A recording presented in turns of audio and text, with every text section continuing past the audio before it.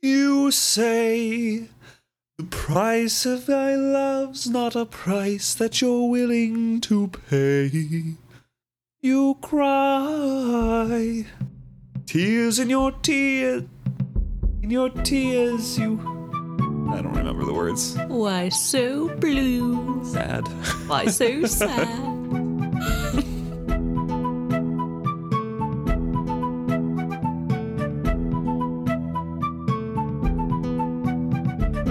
Good morning, good evening, good afternoon, good whenever you're listening to this. Thanks for tuning in to another episode of Is Fitz Happy?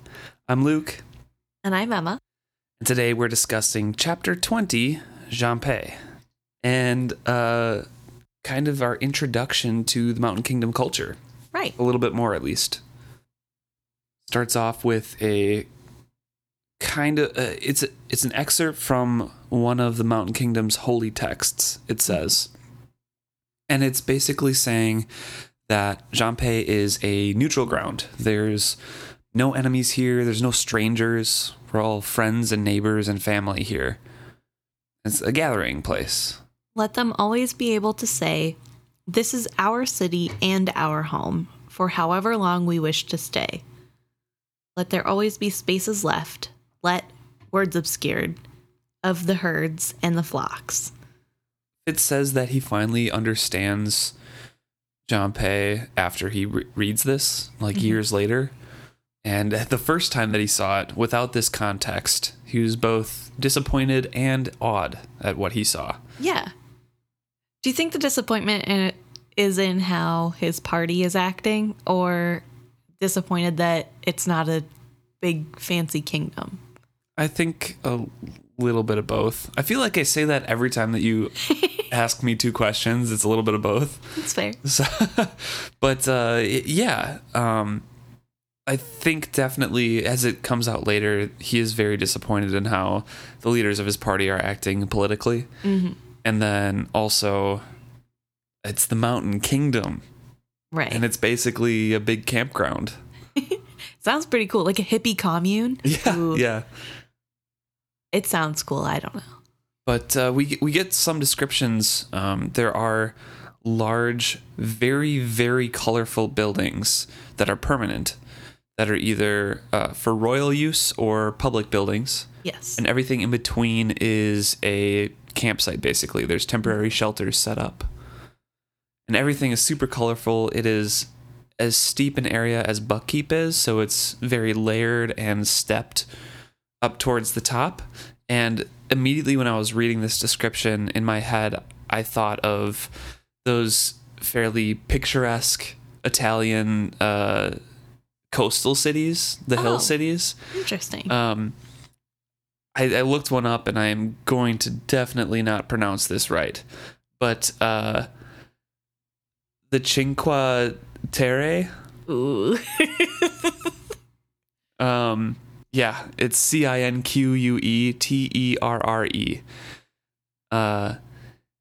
I kind of looked up a pronunciation, but I'm not very good. And I if you just Google that, it straight up looks like really colorful, stepped, very steep things. But I feel like you see that imagery a lot in cities and movies and things like that. Not just Italian, but I know I've seen things in Southern or Central America. Just a lot of very colorful houses or buildings kind of stepped up. Right. And that's what I picture when I'm thinking of this. Obviously in different climate against a mountain. It's all white and pastured, green pastures around, but...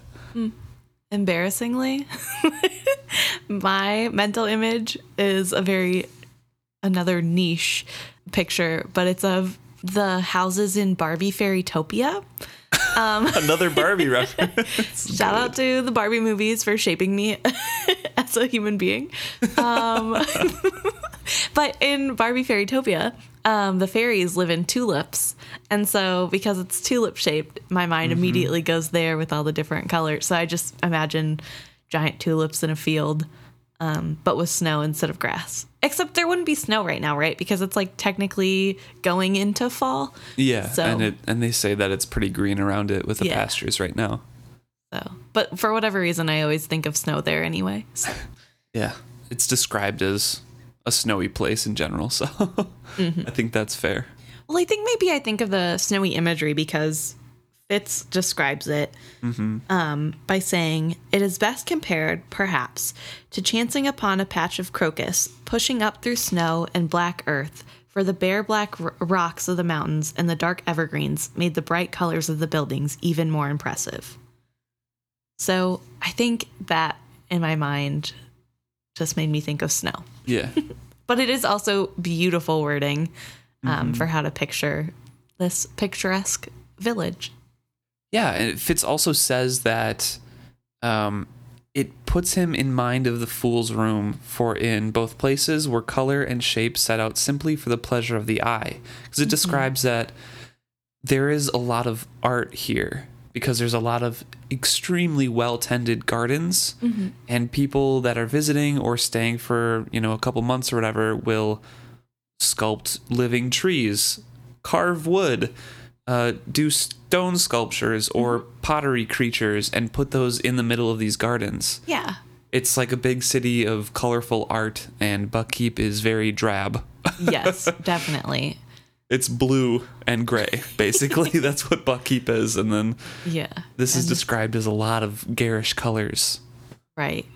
Which, I don't know. I love the idea that this culture, number one, focuses so much and so heavily on community and making sure everyone feels welcome and trying to accommodate all people so that there is one. And then on top of that, it lends itself to this culture of art. And I wonder if it's just because of the harsh climate that most of them live in that they then are able, what can you do in the middle of winter on top of a mountain, really? So I guess you have to get good at doing something, and art would be a great way to break up the bleak white landscape. Yeah, that's true. But I don't know. I just really like this more delicate side, I guess, of the culture that up until this point we have been missing, because we've been told over and over again that these are barbaric people and that they're savages, and yet here is all this life and beauty and color, and it's so foreign of an idea to Buckkeep, which is kind of sad. Which makes me think that at least the Duchy of Buck doesn't really value art very much. And we get that, like, the tapestries are kind of old and there's not really new ones being hung up in Buckkeep. There's not really artists spoken of ever. There's only minstrels or bards talked about. And I guess, like, song is a way to do it and get art out there, but it's mostly stories or, like, kids bards that have, like, funny stories. Puppet shows, I guess. Shows. But there's no visual art really, except for a really good scribe, and that's more utilitarian because they're herbaries. And they're it's not pictures. It's not widely available to the common folk. It's an elitist thing. Which also makes me think that Patience would have loved growing up in the Mountain Kingdom. Oh, yeah. She would have definitely flourished. So then their guides that brought them to Jompay or escorted them there, singing the ancient Chiurda songs of welcome and teaching them the culture, brought them to a pasture. And then they urged them to leave all their stuff and go up to the palace. Right. But everyone brought along a bunch of gifts and clothes and everything like that. And, like, we need to bring our horses to be able to bring all of our stuff. Right. Well, they just weren't expecting to have to carry whatever they brought. Exactly. So they couldn't carry it all up a big hill. Well, I'm sure they could have, but there are a lot of nobility in this pack, and I don't think they wanted to. Right. But think of, like, everybody has to carry their own stuff, but then there are also all of the gifts. That's true. There are 3 horses full of Regal's stuff. That's true. Good point. It's all of the... everything that they brought, I really don't think that they could have carried it themselves. True. But there is a miscommunication there, and the hosts are like, what? I don't really understand. So they assure them to that they'll be right back. Like, just rest we'll be right back. And then they come back with litters and a bunch of young children to help them carry stuff. Right. But also, this misunderstanding is directly coming from August, who is the head of the party, or the standing head of the party. And Fitz notes that he did not handle this very diplomatically, and that he's getting all but angry at these people who are welcoming them as a guest at the thought of him having to walk. And I get that obviously it would be a lot to ask. Hey, you have to scale this mountain after this long journey with a bunch of presents that you brought for our princess. But still, as Fitz notes, it's not very diplomatic. Yeah. He angrily explained that we had brought with us much more than we could be expected to carry into the city, and that many were too weary from traveling to relish the idea of the uphill walk. Yeah, and then he also expounds upon the fact that Regal should know these customs and should have prepared everyone and should have passed that information along. Like, you will be expected, like they'll find you a campsite and then they'll want to usher you into the palace right away. That's what a diplomat is supposed to do. You're supposed to arrange, understand these cultures, and then pass that information back. And then on top of that, because Regal hasn't done this, it now makes the entire party look boorish and unaccommodating. Yeah. And it just makes his whole nation look bad. I mean, there are people that Regal probably considers allies in this group, I would assume. And he's making them look bad too, which is, in my mind, a bad idea. I mean, I don't understand the forethought of that, but I don't think Regal is as smart as his mother. So maybe he didn't think about that. He just cared about getting the 3 horses full of clothing. And then a stream of sturdy Chiurda youths and maidens appeared. Bears had been summoned to help carry the goods, and they brought a bunch of bright tents for the servants that would be taking care of the mules and horses. So they like provide them with, labor to help carry stuff. They provide them with housing. Yep. All because like there's this misunderstanding and Regal didn't pass anything along, and it just makes them look so ungracious. I don't know. Right. It's crazy. But I really like that at one point Fitz says, I wished I had the courage to go to August and entreat him to be more adaptable to the ways of this people. Yeah. We were their guests, and it was already bad enough that the groom had not come in person to carry off his bride. And it's really interesting to me, I guess, that number one, Fitz knows how to act in this diplomatic situation. But, number two, I wonder if that's partially kind of hindsight being 2020, or watching it unfold in an unfavorable way from a distance and being able to say, oh, that's not right. But in practice, would he really be able to do it under pressure? Probably. He's a pretty good people person. Yeah, I think he's pretty smooth with political maneuverings. Right. He's also very polite, which would do well in this kingdom. But I don't know. So I think about that a little bit, that maybe this is a little bit of harshness towards his cousin, maybe stemming from the jealousy that he got to learn the skill unhindered, but also, it's probably because Fitz actually would be better in this situation. And so they were walking up towards the palace and soon were met with a bunch of litters carried by Chiurda women, and women old enough to be Fitz's grandmother. So he was super embarrassed, and he thought it was going to be a humiliation to be carried into the city, but even more of an embarrassment to refuse. Right. And he looked around and saw other litters in the city being carried, but those were occupied by, the elderly or the infirm. So he's like, this is like super embarrassing. Yeah. Which also, if they're helping their elderly get around like that, do you think that means that they don't actually have old people that go off to die alone anymore? Like, that's something that used to happen back in the day, and now they've evolved, so to speak, to better care, or if that was just a rumor all along. I think it happened in the past, for sure. But I think they've evolved. We see with some talks with Prince Rurisk that he wants to have these trade agreements. He wants to expand good for his people in every sense of the word and every edge of his kingdom to try and help them. So I think that they're becoming more progressive in their healthcare and helping a lot of different people and being able to do that with more trade, Right. and becoming, I don't know, wealthier or having the capabilities to do things like that. But that could also be just in Jampe, and when they're not in this central city that's like the only permanent city in the Mountain Kingdom, the elderly could still take their self-imposed exiles. Right.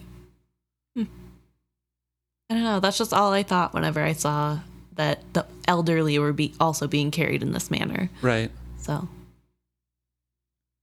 which also sounds really fun. You just get to sit in a little basket and I don't know. Sounds cool to be an old person in the mountains. Fitz's pride is hurt. He was raised by Bjork to be very independent and be very prideful in Right. what he can do. He's also raised by Bjork to be very polite. Right. So he can't refuse. Yeah. But also he knows that this looks so bad for his country, and he's pretty patriotic when it comes to the view of his country at this point. Right. And I mean, it says, I set my teeth and tried not to think what Verity would have felt about this display of ignorance. And it's almost like Fitz kind of feels like he's Verity's representative. He's letting him down. Uh-huh. Yeah. Which is a very interesting thing. Because, I mean, maybe in some ways he is, but I don't think others would necessarily think that way of him. So it's interesting that he feels as though for his Verity, he's letting Verity down. Right. I think he's also, I mean, yes, he definitely is talking about himself there, but he's also talking about like a we, as in like we're all letting Verity down because this is all supposed to be for Verity, and it's not a great look on a husband to be. Right.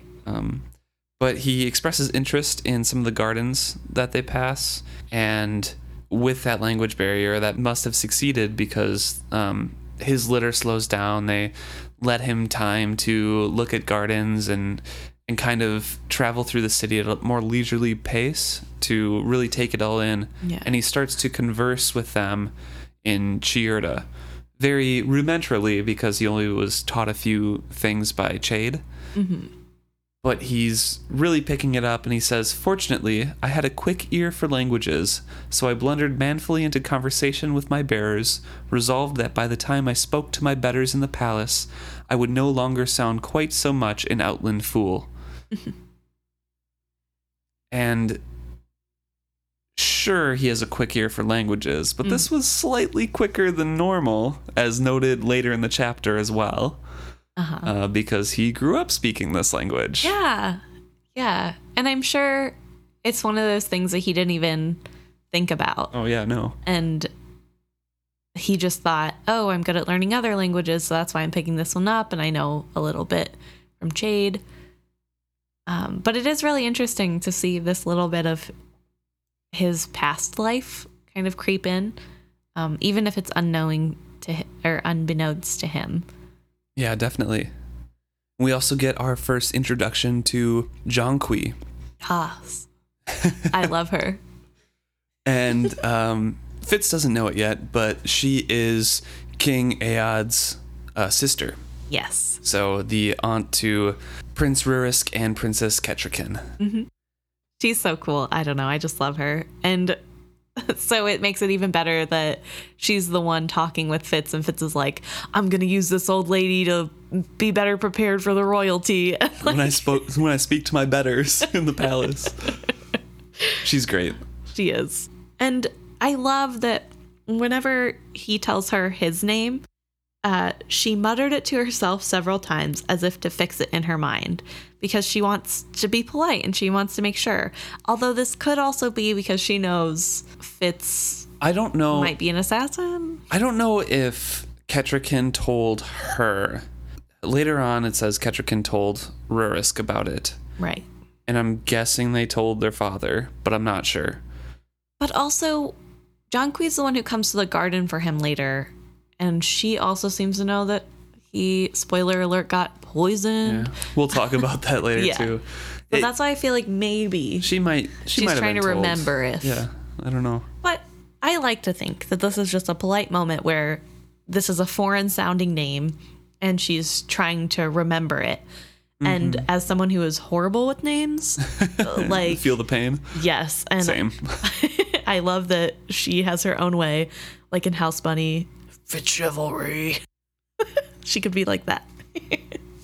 And it has a cute little scene where he's persuaded them to stop at a garden. He gets off and takes a look at everything, and one of the women, shows him how good certain things smell, and it's a great scene there. And they continue on up, and it just, the description of this place is very beautiful in Fitz's mind. Mm-hmm. Like, it's a very nice, peaceful place. There's gardens everywhere. You can tell he likes it there. Right. Quite a bit.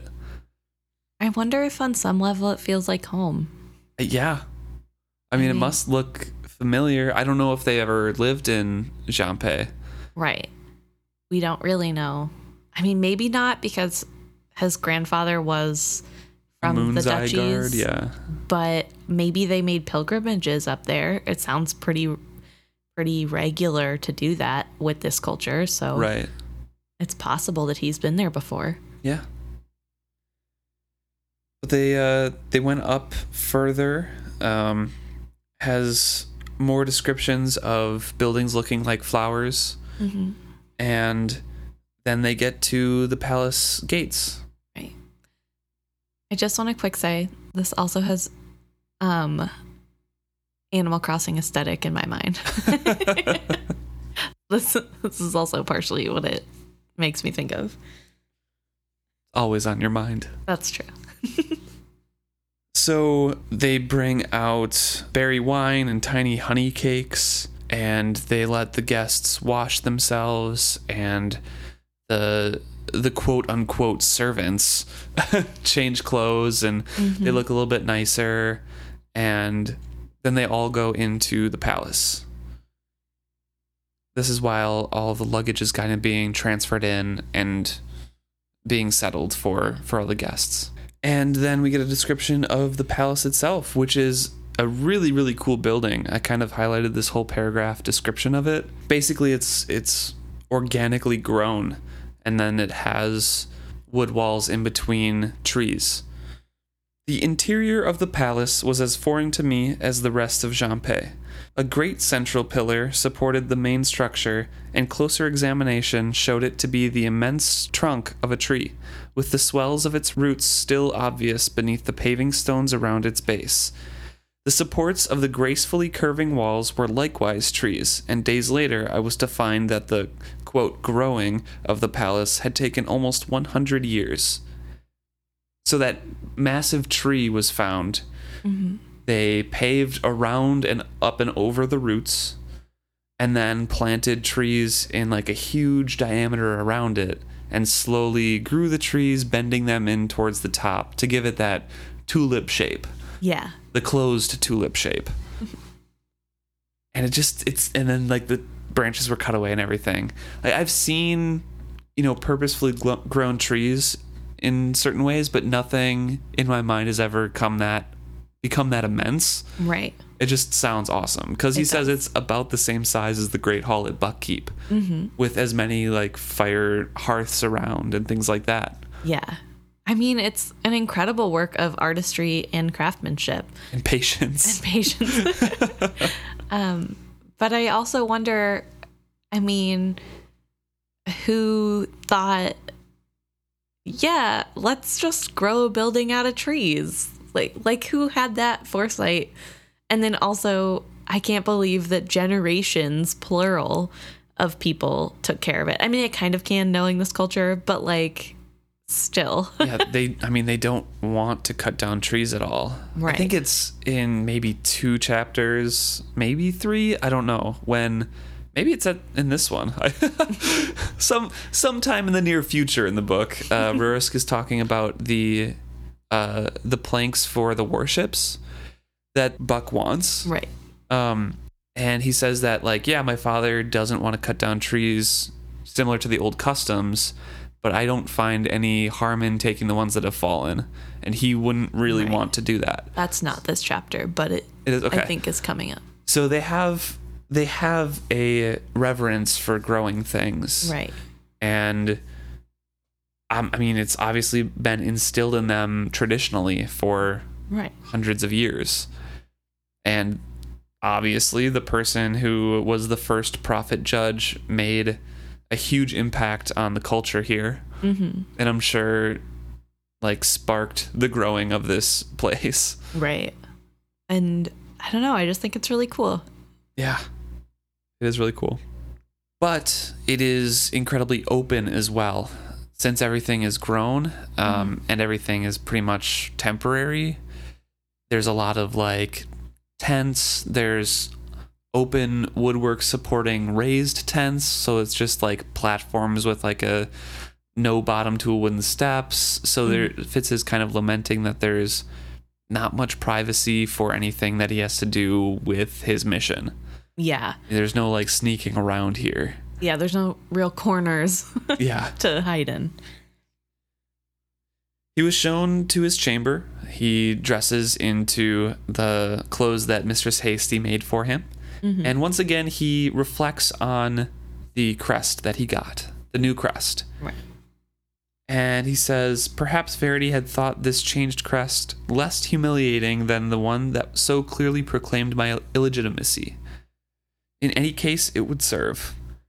And he has such a low opinion of what other people think of him. I know, it's really sad. Verity gave him this crest, I can only assume, because he wants to give him a crest, and like, you deserve something more than just like the basic, you're a Farseer bastard crest. Right. And also, Verity already said that he's his father's son, whether or not his dad actually openly accepted him, and that he is related to the Farseers and he is accepted. And I think this was just more of a show of that after that conversation, and especially after sticking up for Fitz with the 2 complaints.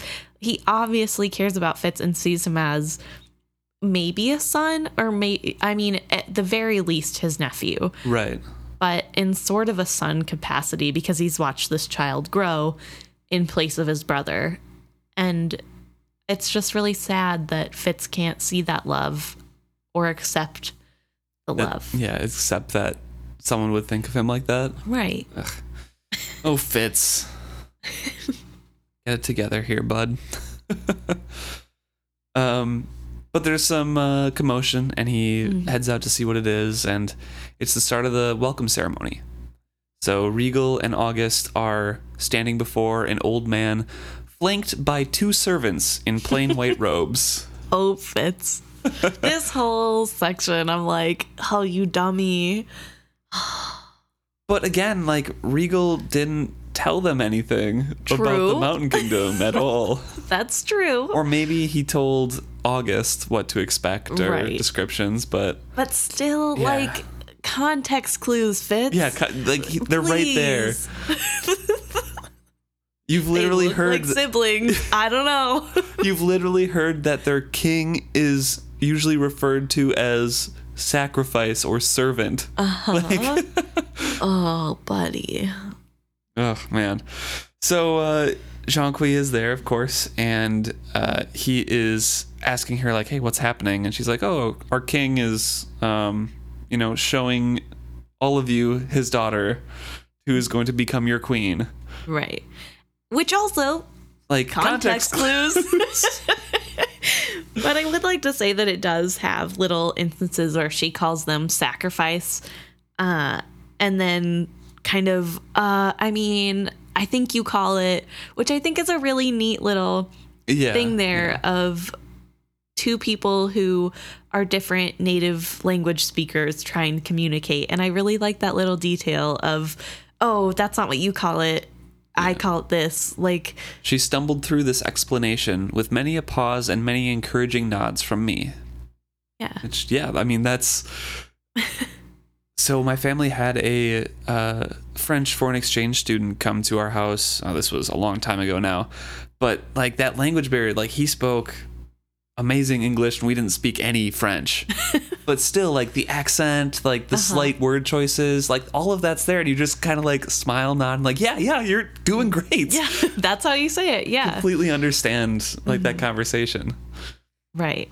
And I've tried to speak Spanish to people because I should know Spanish, but we didn't really have to learn in high school to get an A. So trying to speak it, you're way more self-conscious about things. So I completely understand the little line here. Yeah. It's great. Oh, yeah. It reminds me of when I wrote my friend from Mexico a letter in Spanish, and she laughed about it. We were camp counselors together, and she laughed about it and told me that I was at about a 3rd grade level, but it was still really good. And I was like, oh, geez, year 2 of college level Spanish, and I'm at a 3rd grade writing level. But it's hard to learn other languages. Yeah. And I really like this little example of two people trying very hard to communicate. And then it goes into a description of the 2 servants next to King Aod here. Because John Kui said, yeah, the girl up there is my niece. So Fitz is like, I awkwardly managed a compliment to the effect that, oh, she looks healthy and strong. What a weirdo.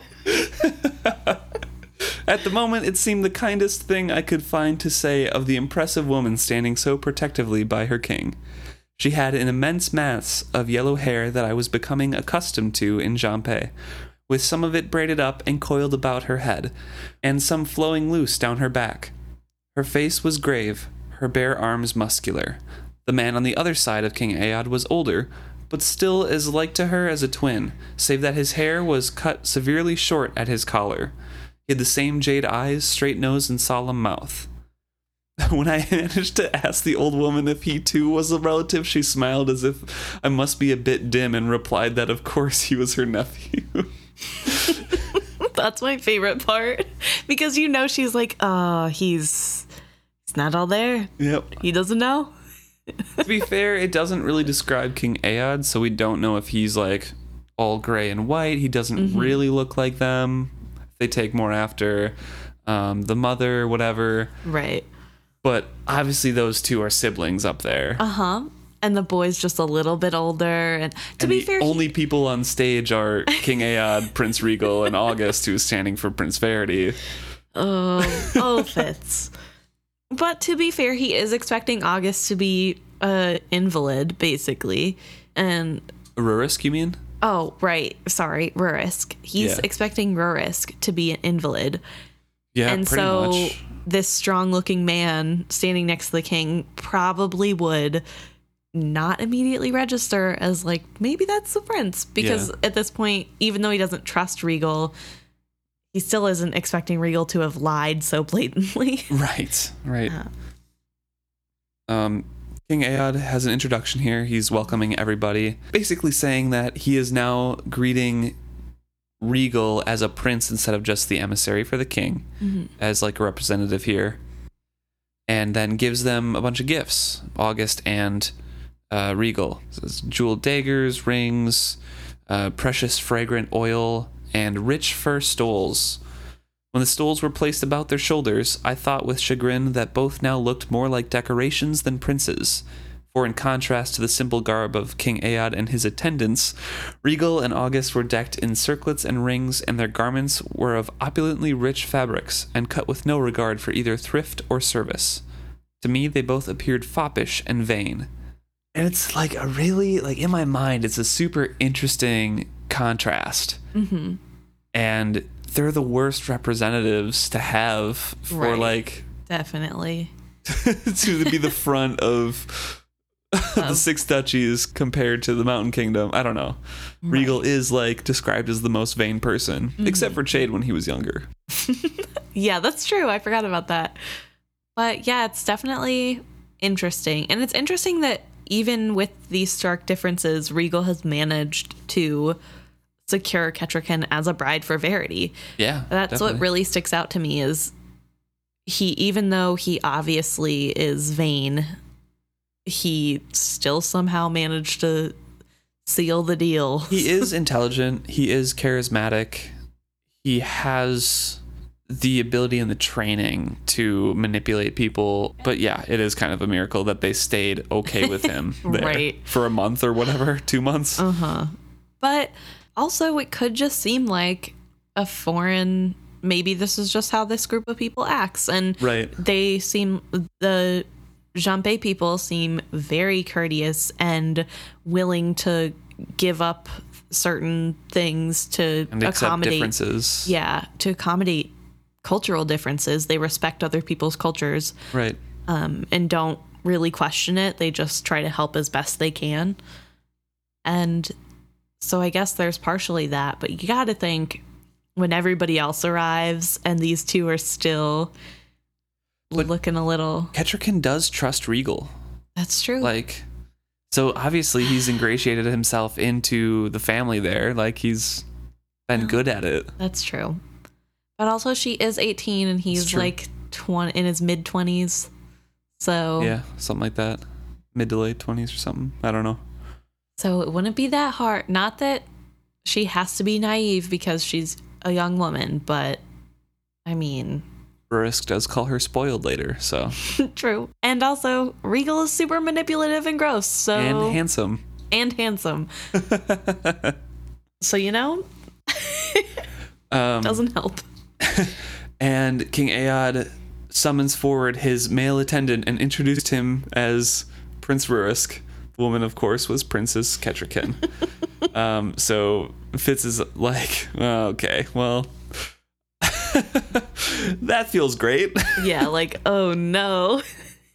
And then he finally realizes who he's been talking to the whole time, and that the litter bearers were actually like royal extended family, and that they were literally, you know, serving their people by doing this thing. Yeah. And then he mentally cursed Regal again that he had not foreseen to send us more word of their customs rather than the long list of clothing and jewelry he wished brought for himself. Oh, and Jianghui beside him is just like, it's okay.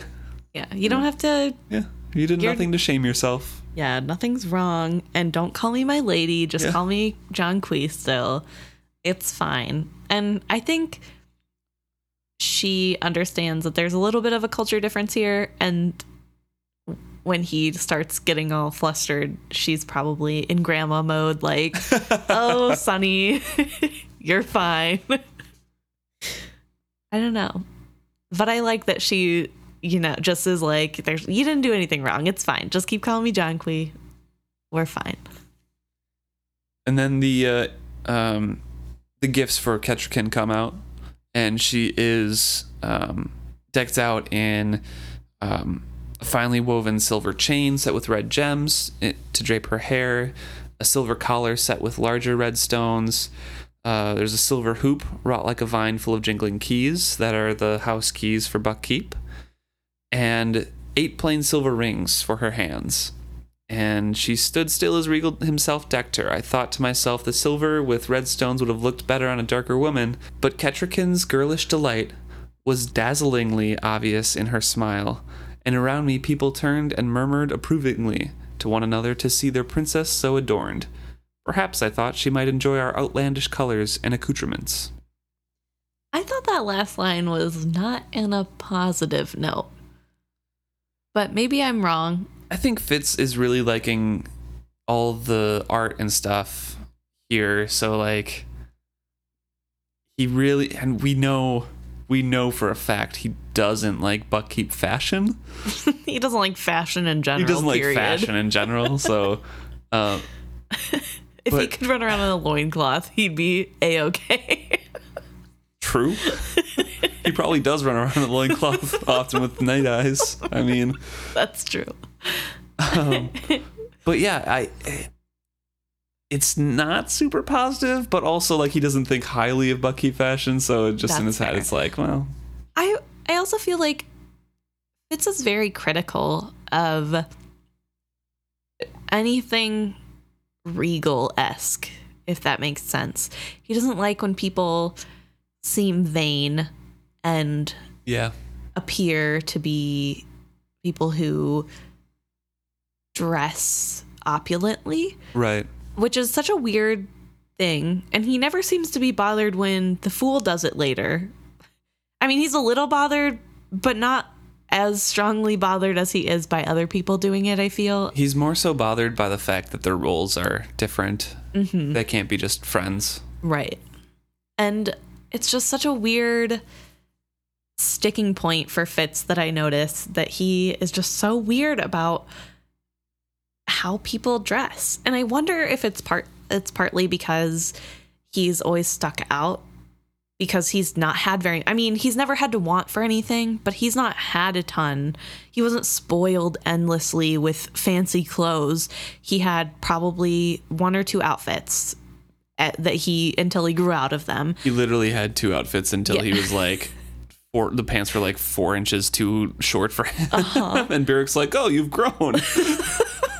So you're going to meet the king. I guess we got to get you something else. Right. And maybe it's partially because he associates what being a man is with how Beric is. And I'm sure Beric wears like the same outfit every single day. Although maybe he's just like a cartoon character where he has the same outfit. It's like 20 of them. Yes, like 20 different same outfits that he wears. Because I don't think he would ever be like dirty and wear extra dirty clothes. I mean, to an extent, because he works in a stable.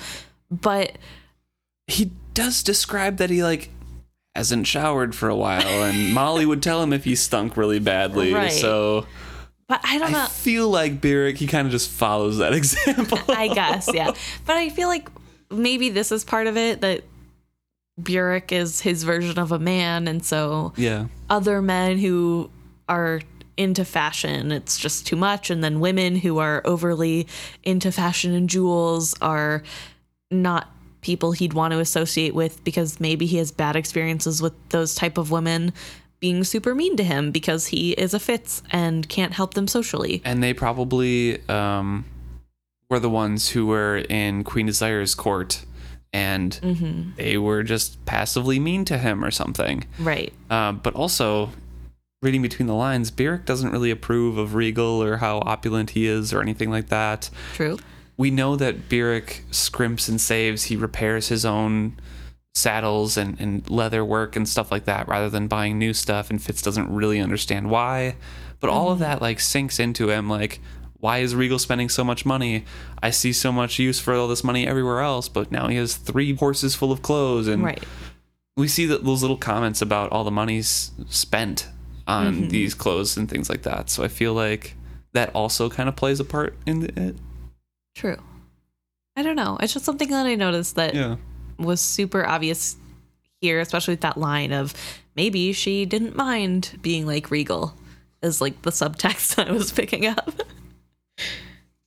I mean, for the benefit of the doubt, it could be just she might enjoy our outlandish colors, and he was just speaking from her perspective that Buck's fashion is completely different than the Mountain Kingdom fashion, and maybe she would enjoy changing it up. Right. That's fair. That's a nicer way to look at it. But the speech was brief, and Fitz was kind of glad because he wants to crash and go to bed, but he also has to stick around and like report for Chade and all that. And then immediately Jonqui had obviously attached herself to me, and there was no gracious way to escape her company. So I resolved to learn as much as I could as quickly as I could about their customs. Fitz, that is so rude. You can't get away from Jonqui. She's such a nice woman, and she is giving you so much information. Okay, even if it's like my parents, and they're like showing me like, hey, this is like my friends. These are like things I do. And if am exhausted, I'll be like, oh yeah, I wish I could get away and go to sleep. I guess. I can sympathize with him right here. I just feel like it's so... John Quay's been nothing but nice in this whole time, and now he's all of a sudden like, oh, what a bore. I'm attached to John Quay. I don't think he's like that. Come on. He's embarrassed for himself. He didn't realize like Exactly. she was royal. So he's like, I can't really get away from her to learn about customs, so I guess I'll have to learn about customs through her. Once again, he wants to try to learn about things before stepping up above himself, like he was trying out the language. But John Quay's first act was to just bring him right up to Rurisk and Kettricken. Like, hey. Yeah. See, this is also why I think she knows, because she's immediately letting them know who the danger is. True. Right? That could be true. It definitely is suspicious that the first thing that she does is kind of like go up. They were standing with August, who appeared to be explaining how, through him, Verity would witness his ceremony, which is a great thing to explain. It's probably super confusing. Oh, yeah. Especially with somebody who doesn't even know how skilling works anyway. But he was speaking loudly, as if this would somehow make it easier for them to understand. I just have in my mind a picture of a loud American just trying to... Oh my gosh, I know. It's... Yeah, I've seen it too many times. But also it made me think of, like, I have a deaf cousin, and whenever he asks people, he tells people, you know, can you speak clearer? I read lips. They like speak louder, and I'm like, he still can't hear you. I'm at fault for that too, though. Like, I mean, it's like easy to do. I think it's something in our reptile brain that's like loud means understand. I don't know, but it is very funny to watch people try to communicate with him and just like get louder. Yeah. And it's like, just enunciate your words. It's fine. But it says that John Quay listened for a moment, then apparently decided that August had finished speaking. I love her. She spoke as if we were all children brought together for sweet cakes while our parents conversed. Rurisk, Kettricken, this young man is most interested in our gardens. Perhaps later we can arrange that he speak with those who tend them. She seemed to speak especially to Kettricken as she added, yeah, definitely. She knows. She knows. His name is Fitzchivalry. August frowned suddenly and amended her introduction. Fitz, the bastard. And those are, all three words are capitalized there. The bastard is a title to him. Yep. Obviously, pounded into him through Galen and Regal, because August was always polite to him as a kid. Mm-hmm.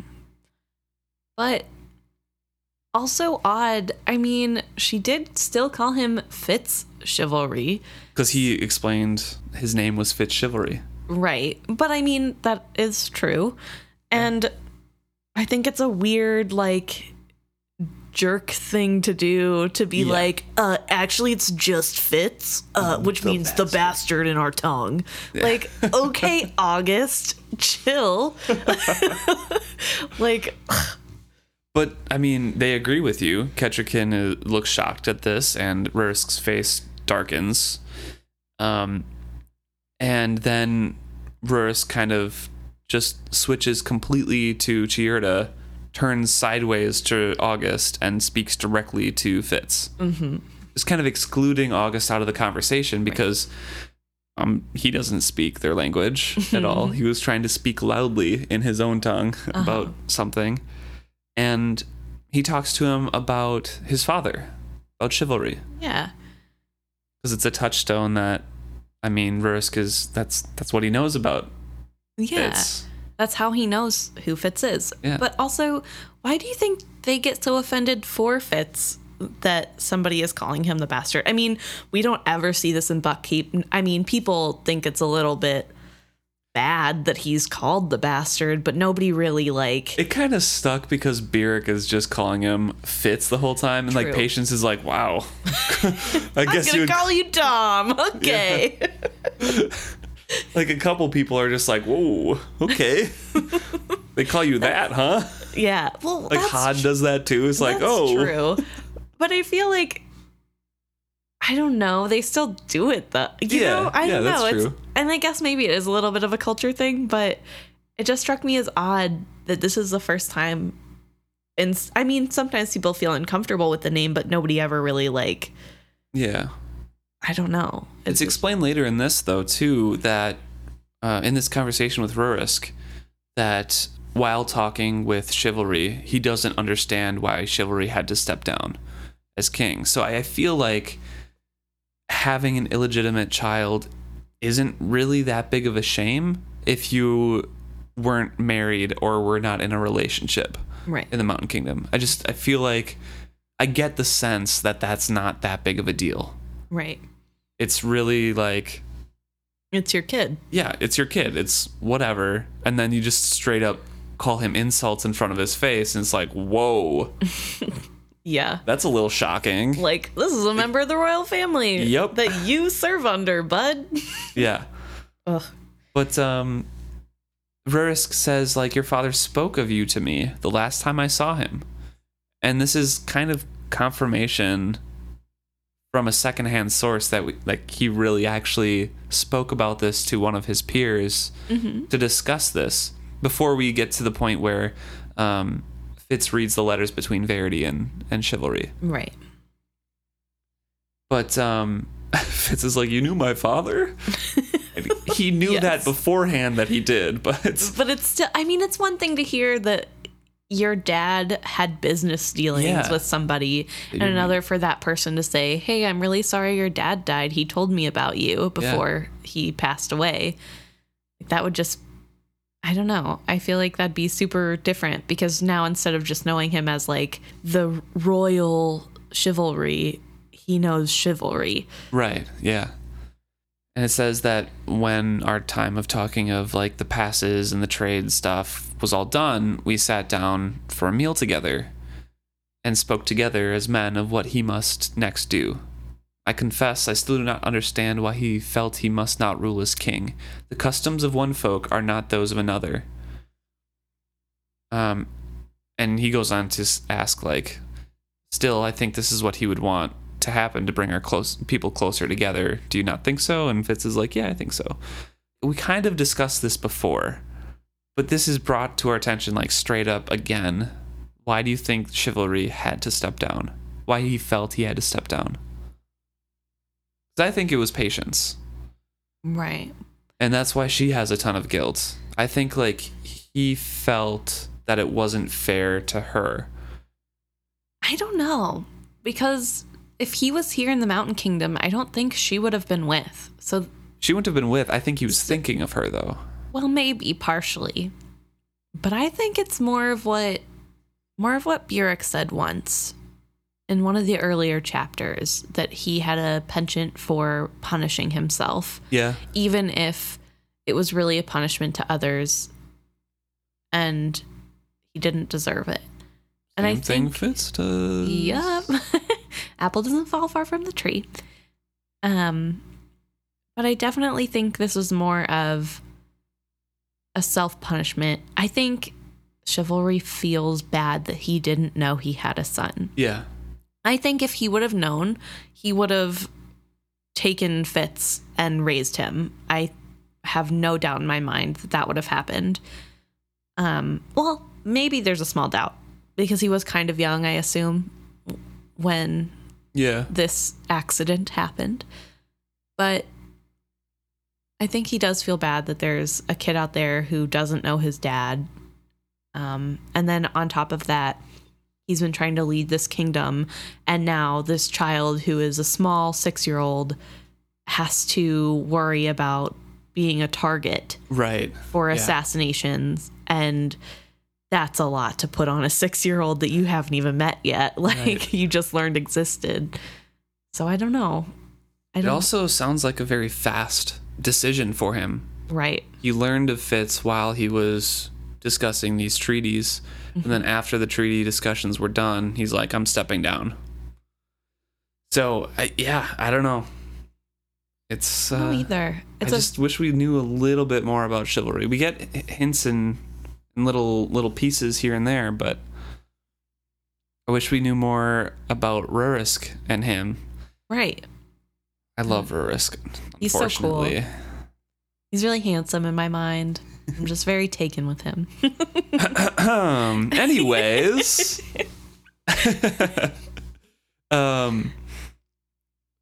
But Fitz begins this like, I didn't know my father well, but I think he would be pleased to see, and then he was interrupted by Princess Kettrikin. And this is after August has left because he's been excluded from this conversation, gives a hateful look towards Fitz, and then joins Regal's group. But if you notice, his face grew very still, and then he gave a smile of malice. So I think he was having a skill conversation with Galen. Maybe. But I don't know what possibly could have said to make him feel like he won that match. Right, So- right. It could be, yeah. I But don't maybe he's also just being a jerk, and I Yeah. mean, obviously something he is capable of. So Yeah, it could be skill conversation that follows right after the use of Chirrut effectively excluded August from the conversation. So it could be just like he felt affronted and didn't want to show anything, and then threw a hateful, like, grim smile towards Fitz. But it definitely could be a skill conversation. I didn't think of that before. like maybe Galen knows that Regal has already told Right. them that he is a poisoner, and so it isn't going to end well in the long run. But after he leaves, Kettrikin interrupts that sentence that Fitz was speaking, and then says, "Of course, how could I have been so stupid? You are the one they call Fitz. Do you not usually travel with Lady Time, King Shrewd's poisoner? And are you not training as her apprentice? Regal has spoken of you." Obviously, okay, now Jonqui is still there, so yes, you 100% were right before that. Kettrikin must have spoke to, like, the whole royal family, and At a sit-down meeting. Yeah, and that's why Jonqui kind of attached herself to them, and then was able to familiarly introduce Fitz to Rurisk and Kettrikin right away. Right. But Fitz is completely shocked by this, and he's just like, how kind of him. Well, I think that would be a little bit of a scary surprise. Like, you think you're going to do a quiet killing for the royal family, and all of a sudden your target is like, hey, aren't you the one who's supposed to kill people? He says, "Inside me, for the first time, I acknowledged that what I felt for Regal went beyond distaste." All right, good. Yeah. Good start. Well, I don't know. It's kind of weird. I mean, Regal isn't great to Fitz up until this point. He has never been a good person. But I think it's interesting that Fitz has, for a while now, probably felt more than just distaste. And I guess he's just so different from Verity, and obviously doesn't have Verity's best interest at heart, and is a terrible person. And I don't know. I just thought it was interesting that this isn't the thing that pushes him over the edge. This is the thing that makes him realize, oh, I actually, like, really hate Regal.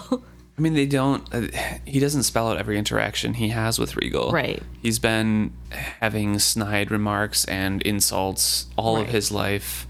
He sees Regal disparage, like, Verity and Chivalry in front of them, yell at Fitz in front of the king, saying that we should kill Fitz in front of the king, and to Verity, and spending all this money and stuff. And I don't know. I feel like that's enough to make you hate somebody. Definitely, I guess. I'm just not really surprised that he has that feeling. I guess it would have surprised me less if this was the straw that broke the camel's back, rather than the glasses being put on the eyes. Could be just another way of saying it, basically. I It's guess. just like one more. It could have been anything, but another thing. It's just like, wow, okay, I really do feel this way about him, and he feels that way about me. Great. Yeah. But Rurisk frowns, a brother's rebuke at Kettrikin, and then turned to deal with the servant. Rurisk is a very tactful and political minded and diplomatic person, just like Chivalry was. Yep.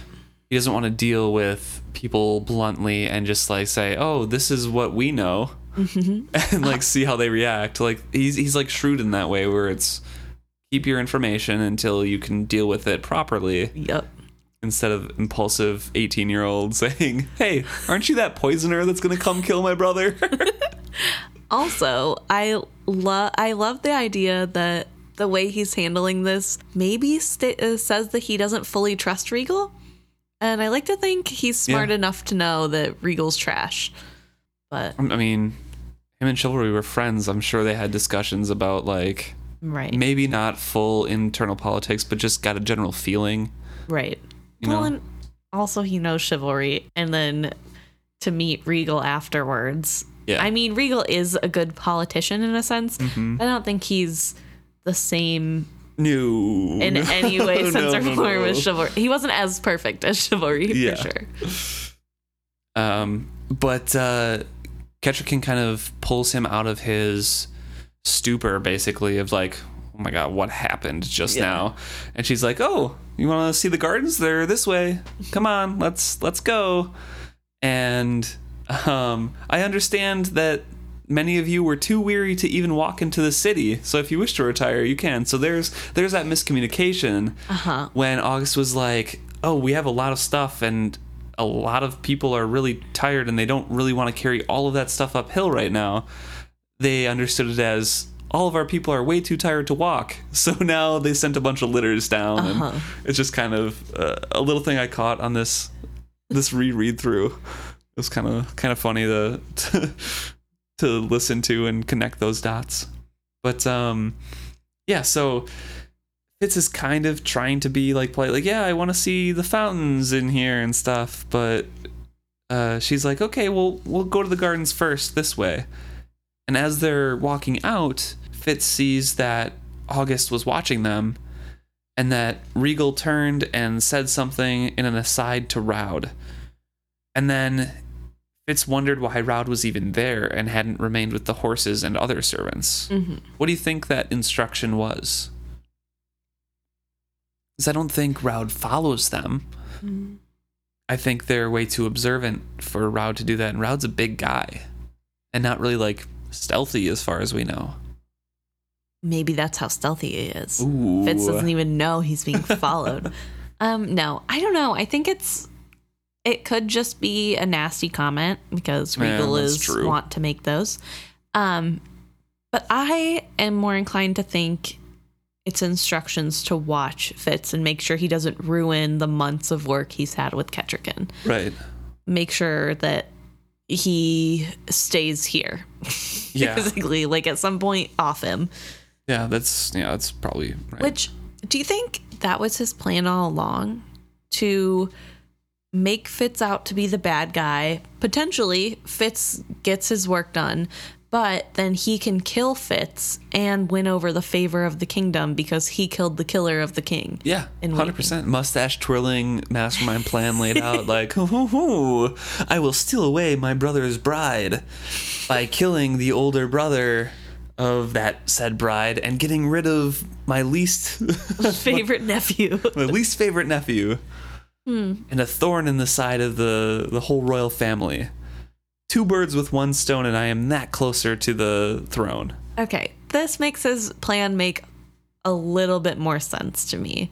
Because before I was like, why would you tell people he's an assassin? Like, that, again, is ruining your standing, your country's standing in these people's eyes. Ruins his country's standing, but not his own standing within their eyes. Because he's the one who warned them of it. Right. So he would still have high standing in Kettrikin's eyes to be able to steal her away later. Fair enough. Okay. It's all Regal's not as dumb as I thought. It's all about their own family.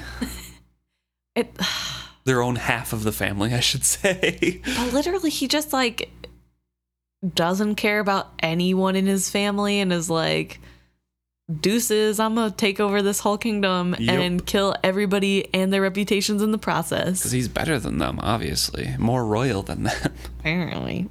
But they're outside, and Kettrikin and Fitz have a nice conversation. And belatedly, it says that Fitz didn't notice any signs of illness on Prince Ruisk. Mm-hmm. So he's outed as a poisoner. No signs of weakness in Prince Ruisk. He's like, oh, something's kind of up, but I can't think of anything because I don't know what to do right now. Also, I'm like 15, and this is the first time I'm on my own and can't contact my king to ask what I should do. Yep. So he pulls his thoughts away from that, and tries to, give his full attention to Princess Ketchikan. And they're speaking Chiurda. Mm-hmm. And he's fairly fluent in it right now. Right. And also, he constantly has to remind himself that she was a princess and betrothed to Verity. I had never encountered a woman like her before. It's his crushing.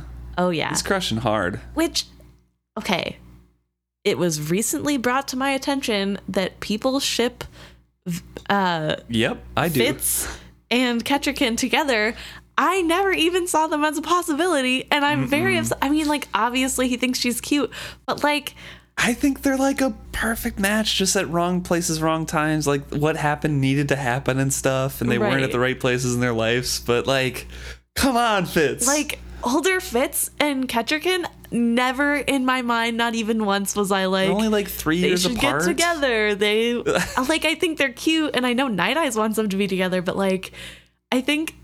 After hearing that, Luke and I talking about that a little while ago, and then reading like how smitten he is with her when their first meeting, I'm like, oh, how did I not notice this? This is so good. They discuss a lot of things here, and he gets to learn a lot more about her. And she is very enthusiastic about gardening, knows a lot about herbs because she's expected to. She's very competent. She likes to smith silver in her like free time, and that's probably also why she was very excited to get a bunch of silver jewelry. Worked silver. She can probably appreciate the craftsmanship. Yeah. She knows falconry and horses like any stableman, it says later. There's a lot of different things here, and it's like describing exactly what Fitz kind of said to Molly was like a good one. And he then starts to compare her to the two women in his life that are most important. Yeah. Patience and Molly. And he says that in a way, she was like Patience without her eccentricity. In another way, she was like Molly, but without the callousness that Molly had been forced to develop to survive. I found myself thinking that Verity might find this woman more to his liking than he expected. Ugh. He's really smitten with her. I'm a little salty about it because I really like him and Molly together. But also, like, Ketchikan's really cool, so I can't be that mad. But it also was a little rude of him to be like, I've never met another woman like her after knowing Molly his whole life. So, but I guess he meant more so of a noble woman. Yeah, true. And someone his own age, not just Patience, who is a little weird. Yeah, true. In a good way. But it also describes that Verity's taste is pretty much the exact opposite of Ketchikan. Small, round, and dark, often with curly hair and girlish laughter and tiny soft hands. And he's like, what, would he love her? Or, like, I know he would respect her. And is respect enough for a king and queen to have? Right. Which, yeah, I mean... I think they learn to love each other through that respect. Right. And also, that's starting on the basis of respect is a lot better. Oh, yeah. Than, like, how it fine. could be. Like, but also, hey, Verity, hit me up, you know? Wow. 2 men this chapter. I can't help that. Ruisk and Verity going after the princes, huh? You know? Sometimes royalty is just cute, you know?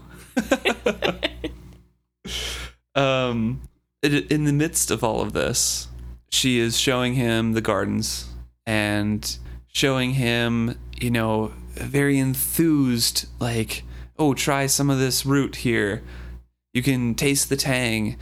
And then showed me a certain pungent herbs for seasoning meat and insisted I taste a leaf of each of 3 varieties, for though the plants were very similar, the flavors were very different. And those 3 leaves are the poison. Yep.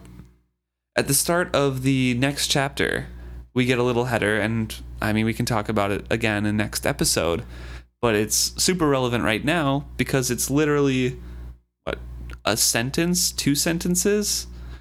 And that line is, of the Chiurdan herb carry me, their saying is, quote, a leaf to sleep, 2 to dull pain, 3 for a merciful grave. So it doesn't season meat. It's used for medicinal reasons. Uh-huh. And she feeds him 3 leaves for a merciful grave. Yeah. Which feels like a little harsh, especially because she hasn't even really talked to him yet.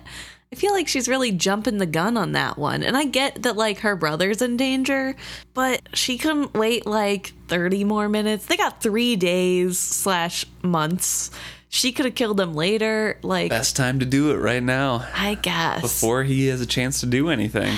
I guess. But it just feels like she really pulled that trigger quick, you know? Yeah. So Fitz is now poisoned. Mm-hmm. He is going to die. Unbeknownst to him. Soon. Which is odd because you'd think he would know more about herbs and just with his training. But it's a Chiurdan herb. That's true. It's specific to this area.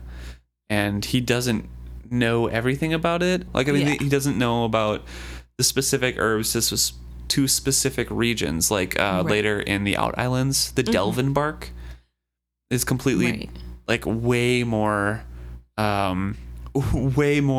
deadening than just elven bark is for the skill. He doesn't know some of the properties like that. And then the conversation turns to Verity, as it naturally would, and Fitz is asking, like, did Regal tell you much about Verity? And Kettrikin gets really quiet. I sensed her drawing on her strength as she replied that she knew he was a king in waiting with many problems facing his realm. Regal had warned her that Verity was much older than she was, a plain and simple man who might not take much interest in her. And this is of particular note, this next sentence. Regal had promised to be ever by her, helping her to adapt, and doing his best to see that the court was not a lonely place for her. He is literally grooming her into being his own bride. Yeah, it's really gross and predatory. Yup. But also, Fitz is like, that's not true, by the way. How old are you? 18? Okay. Verity's 32. Yeah. Like, it's not, it's okay. 14 years difference, sure. Yeah, but like, It's weird. no, I don't like an 18-year-old having a relationship with a 32-year-old because you're still kind of a kid. Yeah. I don't like teenagers getting with people. Hey, that's much older than back in the medieval times. So You know, I heard that's a fallacy. And that really? actually in medieval times, people usually, like, in name were married at, like, 13. Yeah. But weren't expected to, like, start bearing a child until their later teens or early 20s. 18. Well, okay, yes. But I'm saying, like, we think of Yeah. old royalty, like, those old men married 13-year-olds, but not necessarily the case. Okay. But I mean, it's still 14 years is not unheard of. Right. And it's not the very old man that Regal was preparing her No. to meet. And I mean, this is also a fantasy world in medieval like times, Yes. so it's not normal everyday settings. Verity didn't seek her out because she was young, but And I mean, later we have Beric and Molly right, who like love each other. which also is a little yucky, but That's super weird. Yeah, I because they're don't like it. I mean, like later when they're older, like I feel like it would be different if she they're was like over 28. 20 years apart. Right. But like if Kettrikin was 28 and Verity was 43, zero problems. I don't care. Like, it's just like when you're a teenager, so it just like weirds me out. I don't like it. Royal and like, marriages, you gotta be sold off to the best alliance. And you know, some people it's not as bad, but ooh, I don't know. It just worries me. So, yeah, Verity is 32, is gonna be 33 in spring. Mm-hmm. And she was all prepared to be sacrificed in this way, to be like kind of sold to a disinterested old man who didn't care about anything. Which also, she's gonna see him. Yeah, I know. It's like, but I mean, ooh, that's Fitz true. didn't recognize him at all. Like, he looked like a doddering old man. Touche. Although I don't know how Regal would know that. And also a doddering old man to a 14-year-old. Like, I remember when I was 14, I thought 30 was ancient, and now I'm she's like 18. Like, she's not gonna think that much differently. I suppose, but I don't know. I feel like the older you get, the more you realize 30 is not old at all. And so, so I don't know. But also, like, super weird that Regal is just, like, disregarding the fact that she's going to actually meet Verity. He's manipulating her into having those the preconceived notions, and it's just shading her whole idea of Verity. I guess. If Fitz never came in and spoke well of Verity, like, she would be going into this with a whole different perspective and, like, idea of who Verity was, and that's kind of like a self-fulfilling prophecy there. Like, if you're going into a certain situation and you're going to think the worst of it, you're going to think that everything that comes out of it is pretty bad. I guess, If you have hope for it, you know, you might see more good things in it. That's a good point, I guess. But also, I feel like, I don't know, they would have had to talk, unless Regal's whole plan is to, like, get the red ships to attack even more so that he can't leave the tower at all to be with her, because he knows that his duty to the people is more important to him than wooing his wife. Right. So I guess that could also be part of the plan of, like, just keep them apart as much as possible. I mean, when she does come back, like, Verity is pretty occupied and he doesn't really spend any time with Kettricken. Right. So, but yeah, Fitz kind of explains, like, he's not that young and he loves to laugh. He has great light in his eyes. He loves to hunt with his wolfhound. He has fun. He's not a dour old man who isn't interested in anything except for ruling. He has a bunch of life to him. His eyes shine. Mm-hmm. He describes him physically. But he does make concessions that, he's, occupied with fighting the red ships right now. Well, and also Kettricken stops Fitz in the middle of his describing of him to say, well, surely this is how he used to be. Right. Regal's talking of how he is now. And Fitz has to go, well, sure, maybe right now he's a little worn down. Bent down as a tree burdened by snow that springs erect again with the coming of spring.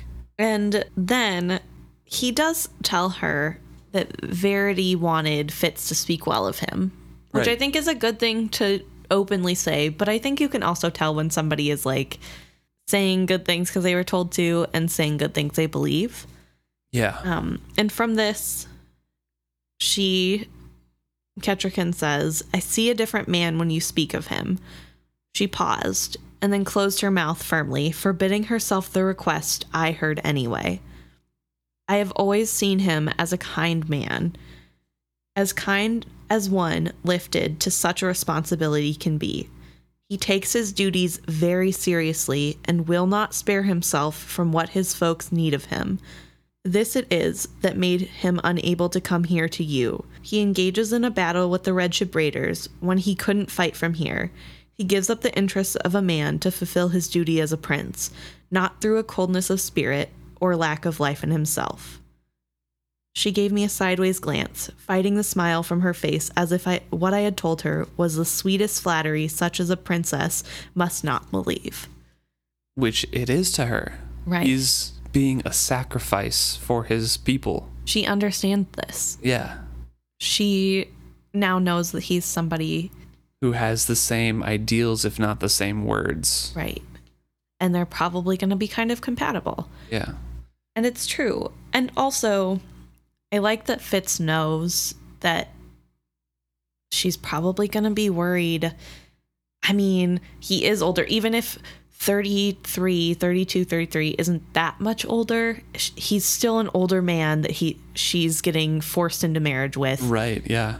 Who is this like, does she have to fear for her safety? She's a young woman, and Fitz knows and is able to say with certainty and without lying that Verity is a really kind guy and he's not going to hurt you or probably force you into doing anything you don't want to do. And I think that's like the best news he could have given her. On top of that, letting her know that not only is he a kind person, but he has the same values as you and your people. So. Even if he inadvertently says it that way.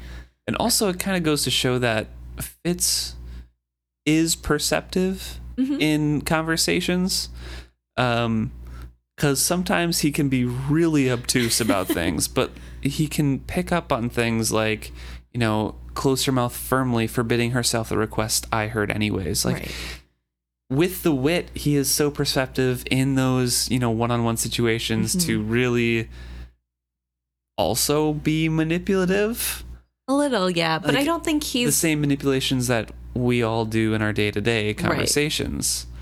And just, like, pick up on little cues and social things, but like sometimes Fitz can be so dumb and so blind to things that it's great to see his expertise in that he's been trained in, being political, being tactful, and even if he didn't get a ton of training, diplomatic, in a way to speak to people and get them to come around to what he's saying. And it also makes me sad to think of how amazing he could have been as a diplomat. If chivalry would have stayed in power and accepted him as the heir, oh my God, he would have been with the wit? Amazing. Yeah. He could have been a force to be reckoned with. And it's sad that that was taken from him because I really think it's a missed opportunity. And I do like seeing this gentler side of him that is less idiotic. But he also seems to do better, for whatever reason, one-on-one with women who are distraught. It's like almost like distraught animals he's been taught to soothe. And so women in his mind are like similar and in that vein. And he's like, all I got to do is calm him down. It's good. And he stops thinking so hard on like etiquettes and he's just himself, which is a very nice human being. He gives a very nice description of his uncle, and then Kettricken says, "You give me heart," and then straightened herself as if she had admitted some weakness.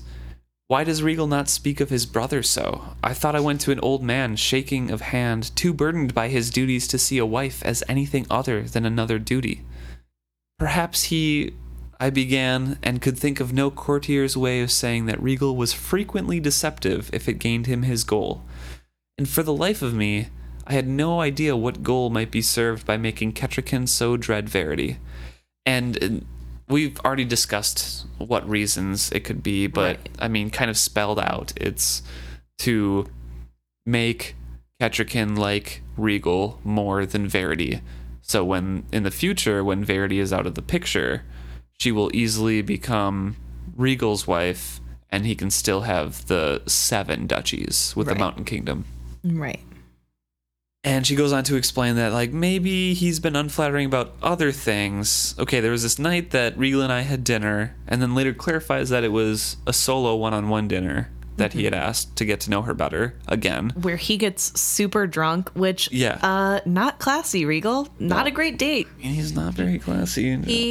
He's also an addict, so, like his mother. Very similar to his mom. But, like, still, you're trying to woo a woman, and you take her on a date, and then you get drunk and start ranting about your family members you don't like. Like, 0 out of 10. Never go on that date again. Call an Uber girl. But for whatever reason, she still likes him. He told tales of you then, saying you had once been a sullen, spoiled child. Sullen, yes. Spoiled, no. Too ambitious for your birth. Fitz didn't really know anything about that. But that since the king had made you his poisoner, you seemed content with your lot. True. He said it seemed to suit you, for even as a boy you had enjoyed eavesdropping and skulking about and other secretive pursuits. Regal does not understand kids in any sense of the word. And when Regal has seen Fitz, it's when Fitz was underneath the table in the Great Hall at like 9 a.m. with dogs feeding them food. And like Regal's like, "Oh, you're spying." Yeah, but also it kind of shows just how paranoid they are. Yeah, how there's just this delusion that has been fed to him. Yeah. And He's been brainwashed too. He sincerely believes this. I don't think he's making this up for the sake of Kettricken. I think he truly 100%. believes that Fitz, the boy who had to sleep in a horse's stall was sleeping in a horse's stall when he met him. Horse's stall. Yeah. Is a spoiled, rotten child who reaches too high. Yeah. And I know it's his mother's doing, and this is kind of what makes Regal a little bit sympathetic when I really think about it. A tragic villain. That he doesn't have a chance. His mom made him this creature. Granted, he's an adult and can choose to learn from his mistakes and become a better person, and he chooses not to do those things. But he also is taught this, it's indoctrinated into him, and he truly believes these lies he's been told. He's surrounded by people who feed those lies. Yes. Galen, his servants, he feeds them, and they're not going to help him. No, they're yes men. Yeah. Because they don't want to die, Right. which is understandable. But it's just, it does make me feel a little bit sad for Regal that this is his life. This child has weighed this much on his mind. I don't know. Yeah. And then it says that Kettricken says that the next day Regal begged me to believe it had been the fancies of the wine rather than the facts that he had shared with me. Do you think that this whole thing was calculated? Was he really drunk? Did he really mean to spill those secrets that way? Was he lying the whole time that he was faking? See, in my head, I have a clear picture of what I think happened, but I like to think that Regal is one of those people who has kind of a goal that they want to achieve, but not really a set plan on how to achieve it. And then after the fact, if he messes up, he can scramble and figure out a way to fit it into the plan. That's fair. Not necessarily that every little step of the way has been fully thought out and planned. Yeah. Like the idea that she's going to meet Verity at some point, and he doesn't necessarily know that he looks the way he does. But I don't know. I'm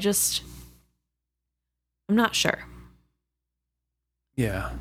I think he took pleasure in getting drunk and saying those things. Right. I think he gets drunk or high on smoke every night there. And I think in his plans he needed to he knew he needed to reveal that Fitz was the poisoner some way. And this was the most convenient excuse for him.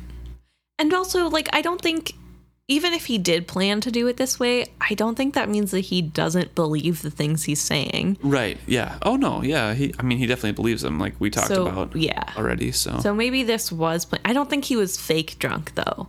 No, me either. I think he took pleasure in getting drunk and then ranting about Fitz. I think he's a lot like his mother in that way, where he uses substances kind of as an excuse to rant about the things that are bothering him. I don't know. But Kettricken gets the most important part here and says that Regal mentioned that if the king sent you or Lady Time, it would be to poison my brother so that I might be the sole heir to the Mountain Kingdom. And Fitz tries to deflect this. He understands perfectly, but he's you speak too fast. I don't understand at all. And again, this is another blow to him, where he's like, I don't really know how to respond to this because this is a straight-on confrontation. Mm-hmm. And he said, I hope my smile did not look as dizzy and sickly as I suddenly felt. Right, which maybe starting to kick in. Maybe it's just his uncomfortable, awkward, confrontation. A little bit of both. Maybe a little bit of both. And then she says, I am sorry, but you speak our language so well, almost like a native. Almost as if you were recalling it rather than learning it new. And then says, Regal, over a month ago, Regal came to my chambers. He asked if he might dine alone with me, that we might get to know one another better. Again, girl, call an Uber, get out of that date. Yeah. It's not a fun time. And also sad. Say you have to go smith something, urgently. Uh-oh, I left Emergency. the iron on. Gotta go. But yeah, like that little revelation there, like, oh, it's almost as if you were recalling it instead. Mm-hmm. Which he is. Yeah. First time around, I didn't really catch that. I'm like, oh yeah, that's cool. He's really good with languages, like he said before. So I was just like reading it, and it's like, oh, this is a fun story. The next, few times I reread it, I'm like, Fitz, yeah, real quick with languages, huh? Especially the one you spoke for 6 years. Yeah, for real. Then Rurisk busts out and calls Kettricken back, and he's like, hey, Regal's asking that you would come and meet the lords and ladies. And Jonqui comes out as well. So all three of these people know that Fitz has been alone with Kettricken for a while, and that he is the poisoner. They don't know what she did to him, though. Right. Because that's revealed later that, like, she didn't tell them until, like, dawn. After, like, the night. Yeah. And an unmistakable wave of dizziness hits Fitz. And he's like, Jonqui looks too knowing. And this is his paranoia right here. He's like, oh, I definitely got poisoned because they thought I was here to kill somebody. They all know and they were in on it. Like, this is, I think, his paranoia. They don't actually know that this happened. Right. But he's like, oh yeah, Jonqui looked too knowing. And they're like all talking amongst one another as they like watch him leave later and stuff like that. It's just like his mind kind of in overdrive. Right. But he declines like graciously and is trying to be very composed on the outside of like, oh, I'm very weary. I'm going to go back to my rooms. Right. He's using his training to not show that he's been poisoned. Right. So he leisurely walks back to his like little tent, enjoying the garden so far while pain is racking his stomach right now. Mm-hmm. And also, like, if he's getting like sharp pains and dizziness, how is 3 Leaves a merciful grave? Right? Like, this is... Maybe if he would have waited any longer, he would have just fallen asleep or something. Like, yeah, maybe you curl up and the pain just makes you pass out and then you die. True. And so he excuses himself. He walks away. 3 of them watch him go and spoke softly together of what we all knew. So he's very paranoid that they're all like, oh, we just poisoned him. Ha ha ha ha. Mm-hmm. But I'm sure Rurisk and Jonqui and Kettricken were just discussing him. Right. Like, and just like what the conversation was. Yeah. And I'm sure they know Kettricken and assumed that she was a little abrasive about him being a murderer. Probably like, hey, what'd you say to him? Say, like, why does he want to hang out? You have to be nice to our guests, sister. Like, come on. But then Fitz miraculously has this sea purge on him. So weird. Yeah. It's almost like someone with prescience knew what was going to come from a dream or something and gave you something to save your life. I guess we'll never know. But he's also wondering, it definitely came through the honey cakes that they fed us, because that's the thing that I would have chosen. He didn't think that Kettricken would literally feed him 3 leaves that were the poison, because he's crushing a little bit, first of all. I don't think he thought somebody so pretty could trick him. He's like, I'm too smart for that. I wouldn't be caught slipping with Kettricken. He was probably told and trained, because he's a professionally trained assassin, don't feed them poison with your own hand. Right. Like, if they get a bunch of pain in their stomach, they're going to know who fed them the poison. So that's probably, Guess that's not always the case. Also, though, what was her plan? Like, he's just going to die and nobody's going to know who did it? Like, I think that's discussed in the next chapter, too. Like, Rurisk comes in like, hey, you're alive? Yeah. How you doing, bud? Oh my God. Kind of like reprimands her. Like, no idea what she was thinking about doing, but please don't kill me because of what she did. So he takes this purge and cleanses his whole body and spends a miserable night doing that. Luckily, he doesn't dwell on it. Yeah, he doesn't dwell on it. Walks out, finds clean water, and drinks till he's bursting. eventually finds some fruit and stashes a bunch because he's just going to eat that fruit for the rest of the trip there. Right. And the meat and the tack and stuff that he has down on his horse. Because he's scared now of anything that he could possibly eat. Right. Thinking that they're just going to try to keep killing him. Mm-hmm. He said yes to them sending wine in the middle of the night for him, and that never came. So he's like, oh, they're just going to wait till dawn to check on me to make sure I'm dead. Mm-hmm. So he's like terrified during this night because, one, he doesn't know if he's going to fully survive if he purged soon enough. He thinks he is. He thinks he's going to be fine. But he doesn't know this poison. He doesn't know for sure. Yeah. And then what happens when they come to check on him, if he's dead or not? Like, if he's alive, what are they going to do to him? Yeah. Like, are they going to come checking with knives or? Yeah, I don't know. So, yeah, he wondered what else they would try when they found the poison hadn't worked. So now he's just living kind of in fear of the future. Yeah. Started off like an awesome little adventure chapter here, and then ends with Fitz huddled in a corner watching all sides like a maniac, wondering when the next death blow is gonna hit. Shaking from weakness. Mm-hmm. It's a fun chapter for sure. I love learning more about Ketchikan because I really like Ketchikan as a character, right? And I love Rurisk. Yeah, I'm so sad. Like, I'm more sad that he dies than Chivalry dies because we get to see Rurisk. True.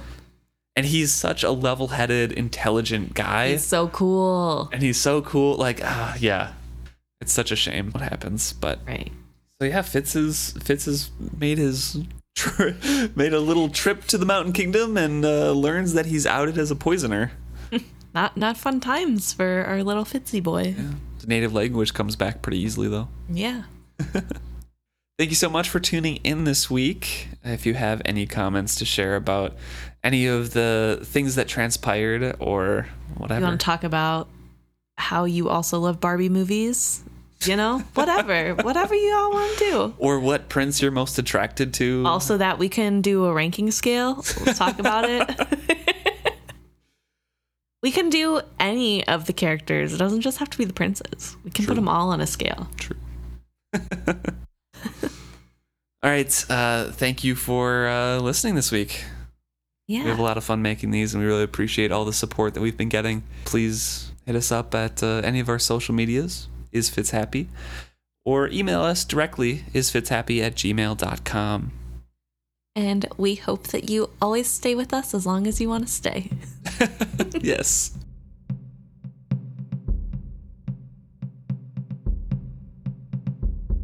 And before we get into some comments and emails that we got, I just want to give a quick congratulations to Buckkeep Radio. Yeah. I know we mentioned it before, but it's another podcast that is going through, obviously, another podcast about the Farseers and Realm of the Elderlings. They're going through all of the books, and they just finished up the Live Ship Traders. So please check them out. It's awesome. They've been going for a full year. Yeah, happy birthday. Happy birthday to them. Yeah. And then we got a couple emails, couple messages. Right. I want to shout out Alex, Allison, and Elizabeth for giving us really cute pet pictures. We love them. We had some cats and dogs. Very, very cute. Not all named after characters in the book, but all super adorable. Yes. We also got an Insta message from Allison asking if we think Desire truly loved Shrewd, basically. Yeah, and I think that she liked him, but more liked the power that he brought. Right. As a king, rather than like the man himself. I don't know. I feel like maybe she liked him until he didn't give her the power she wanted. Or maybe she just played him and knew she was hot and used that to her advantage. True. I mean, nothing wrong with that except for the fact that she's a horrible person. So, but I don't know. I'm not 100% convinced that she did love him, but I wouldn't be surprised if she started out having a crush on him at the very least. He Yeah. can't be ugly. All of his kids are hot, so Yeah, so it also is, she also brought up, like, why was it acceptable for her to have a bastard in Galen, and Fitz wasn't really accepted at all.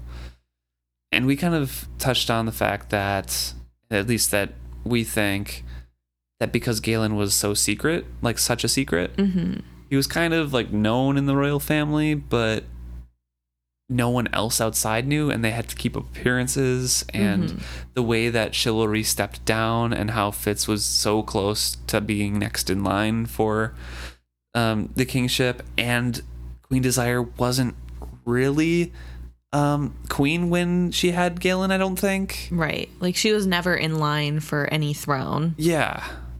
So it just kind of all culminates in, like, yeah, there's a difference in how illegitimate children that are royals are treated, but Fitz is such a unique case in where if he was recognized, he would be very close to next in line, or at least, you know, in the running. And his existence makes his father step down from the royal line. Yeah, it's not like such controversy surrounding Fitz himself that right. It's not just any other person. It's chivalry making a mistake. So definitely a unique case. But we definitely agree with Queen Desire manipulating everybody, including Shrewd. For sure. And then finally on Facebook, Joel was letting us know that he thinks later in another book that it says that the original sacrifice of Jean-Pay, that judge prophet, might have been a catalyst for White Prophet, which makes more sense than a rogue White taking over. Because they kind of have that, like, urge to find their catalyst and affect change with their catalyst. So it makes a lot of sense. Right. And also, I mean, he could have just been, or she, I guess, we don't know if the sacrifices. The original prophet judge was a woman. Okay, right. She could have just been of light skin and stature, because that's kind of how the mountain people are. They all seem to have blonde hair, blue eyes. Yeah, exactly. So it partially could be described as the way she was because she was of lighter skin. Yeah, definitely. But we'll have to keep an eye out for that as well. There's a lot of things about the Whites and the prophets and their catalysts and stuff that appears in the last trilogy, and I really need to dive into that again to get a better picture in my mind, to remember some more stuff. You've read it more recently than I have. Right. And so it's more fresh in my mind, but also I found it so interesting. I feel like I just soaked a lot more of it up. Yeah. I really enjoy the idea of the Whites being a race. I don't know. I just like it a lot. I'm really curious as to, like, what they were like, because there's no true Whites anymore. Right. Like, Fool is what, like 1/32 white or something like that. It's like very diluted bloodlines. And he still lives a super long time. Yeah. And, I'm just Prilcop. really curious. Prilcop? I don't know. Prilcop is a pure white, right? He is more pure. I don't think he's actually pure white. But he is more pure than... Yeah. They keep getting more diluted as the years go on. Right. But I remember hearing that there were no true whites left. Right. And it's interesting that... But he would be closest. Right. And I think the whole thing is that whites aren't really going to be a thing anymore. Yeah.